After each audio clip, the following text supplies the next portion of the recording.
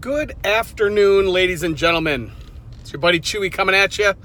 Hope everybody is doing well as we creep towards October here. As I record this, it is the 29th, I believe, of September. We're already in fall. We're having some beautiful weather here in the Cleveland, Ohio area.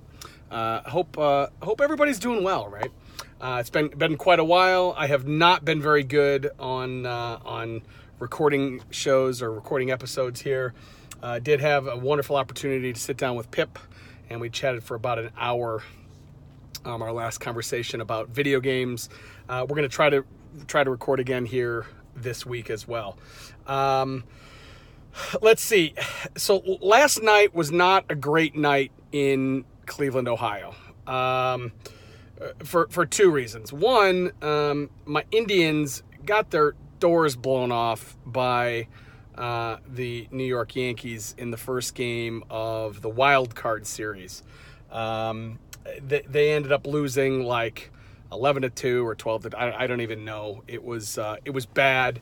It was really, really bad, especially since Shane Bieber, who is our ace and who most likely will win the Cy Young Award this year, was the best pitcher on the planet essentially for the entire year. And he went out and he dropped a deuce. He gave up like 7 runs. We were down 2-0, 4 pitches into the game. He was just throwing meatball after meatball, fastballs early in the count.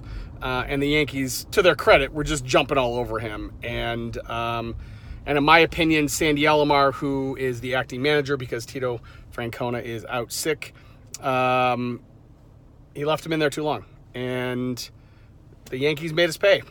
The good news this year in this fucked up 2020 is the wild card round is actually the best of 3, where normally it's a single game.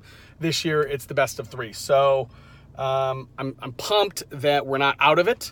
We play again tonight, but tonight's a must win. We've got to win. If we don't, we're done. And so I will be sitting there. I'll be watching my Indians. I hope they pull it out tonight. At the very least, I hope that we get to play another day.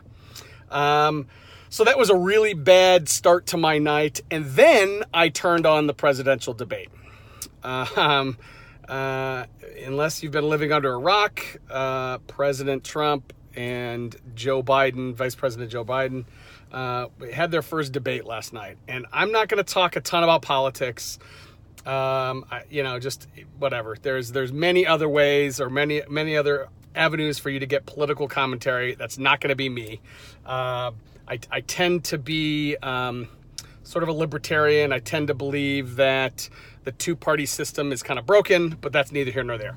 That debate, whether you are a Trump fan or a Biden fan, that debate was a shit show of epic proportions. There's no way to spin it otherwise. I'm not here to talk about who won. I think we all lost. I think America lost. I'm not here to talk about who did better or who interrupted more or that. I was embarrassed. I was embarrassed to be an American, to be represented by that display of I don't know. I can't even come up with a word. The participants were bad. The moderator was bad. The format was bad, and it was in Cleveland, right? Which I don't really think anybody's going to hold that against Cleveland. I don't know how they could. But it was just a bad night in Cleveland, man. It was just Cleveland last night was indeed the factory of sadness, which is typically something that we reserve for our Cleveland Browns, who by the way are 2-1 now, or I'm sorry, 2-1? Yeah, they are above 500 for the first time since 2014. Which is pretty fucking awesome. So, I wasn't a good night in Cleveland last night though. So that's all I had. I hope everybody's doing well. I hope, if you are into politics and you're looking forward to the next debates, the next one I believe is a week from tonight. a week from Wednesday. I believe it's going to be in Utah, and I believe it's going to be Mrs. Harris against Mr. Pence. So it's a VP debate, which should be really interesting. And if the bar that we have set by the presidential candidates is anything, it's a very low bar, and so the next debate should be much better than that. Hope everybody's doing well. Have a good one. I'll talk to you soon. Late.